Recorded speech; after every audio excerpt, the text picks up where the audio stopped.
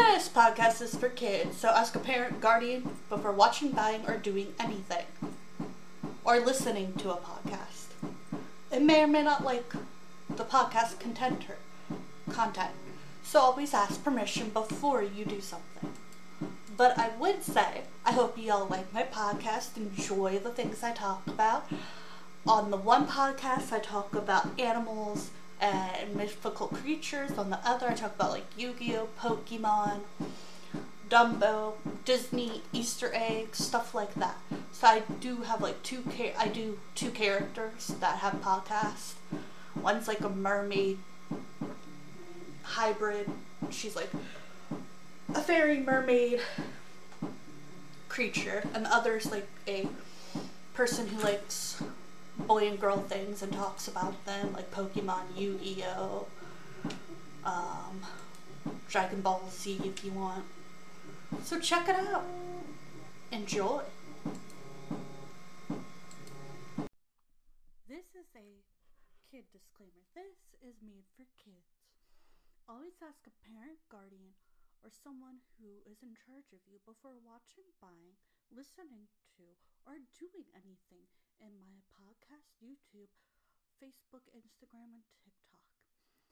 I also hope you all have a wonderful day and enjoy some of these videos and podcasts and different things that I do. And remember, don't always do stuff you see at home. You should be cautious and make sure it's the right thing for you, and make sure your parents are okay with it or your guardian. I also hope you all have a wonderful, great day, afternoon, and night. And I hope every kid out there is enjoying their free time. And have a great, wonderful day, and enjoy my stuff.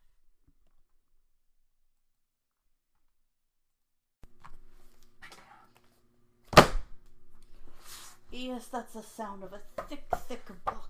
If I can find the page. Today we have American Alligator. And my computer. An American crocodile. American crocodile exists in the range of habitats from freshwater rivers to brink swamps and coastal waters, and is found in regions as far as Florida and the Caribbean, as well as off both the Atlantic and Pacific coast of South America. The American crocodile is one of the largest of the crocodile species. Adults have an average length of 14 feet, 4.3 m. Like all crocodiles, it has salt glands on its tongue that removes excess salt, helping it survive in higher salty areas.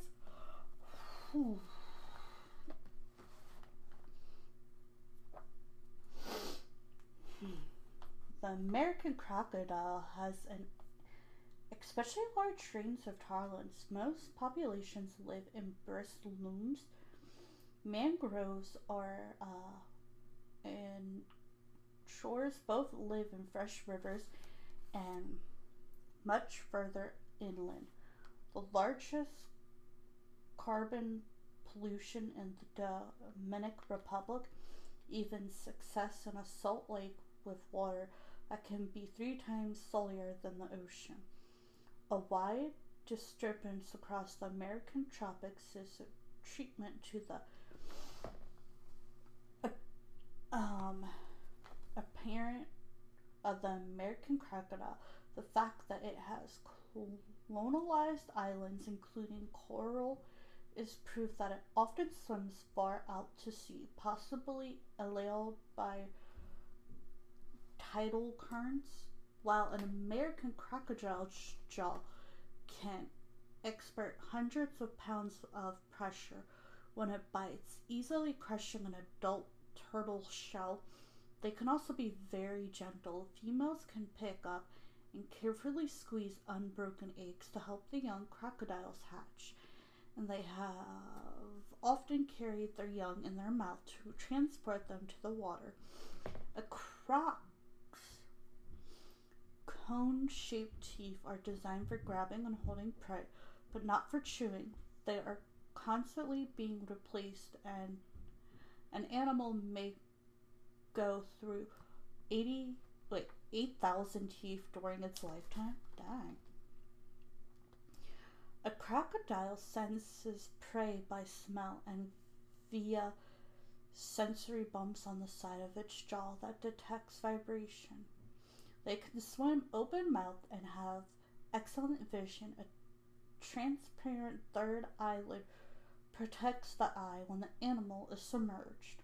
Nasal passage, glutton of infancy, tongue, surviving underwater. A crocodile's mouth is not water, right? So, to prevent water flooding its lungs and gut when underwater, a large flap behind the tongue seals the entrance to wipe the glut at the same time. Close the nose. In this way, a crocodile can stay submerged without breathing for an hour, and it can open its mouth wide enough to grab or manipulate prey. The rise position of open crocodile. Okay, let's continue in a moment.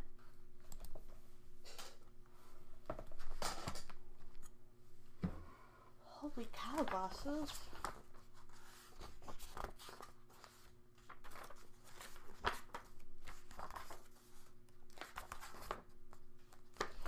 I need something to go up with crocodile. Yeah, okay, living upside down isn't necessarily what I want right now.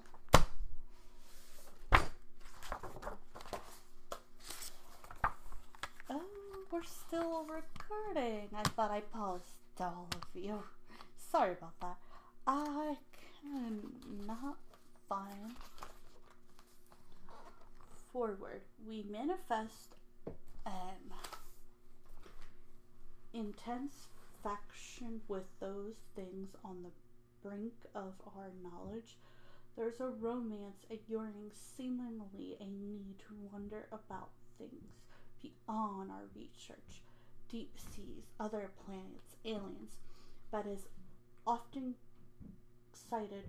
We may actually know more about these phenomenons than about the inhabitants of our own oceans, because 80% of them are unmapped, unobserved, and unexplored, for the so very simple reason that this environment is beyond your reach and mine.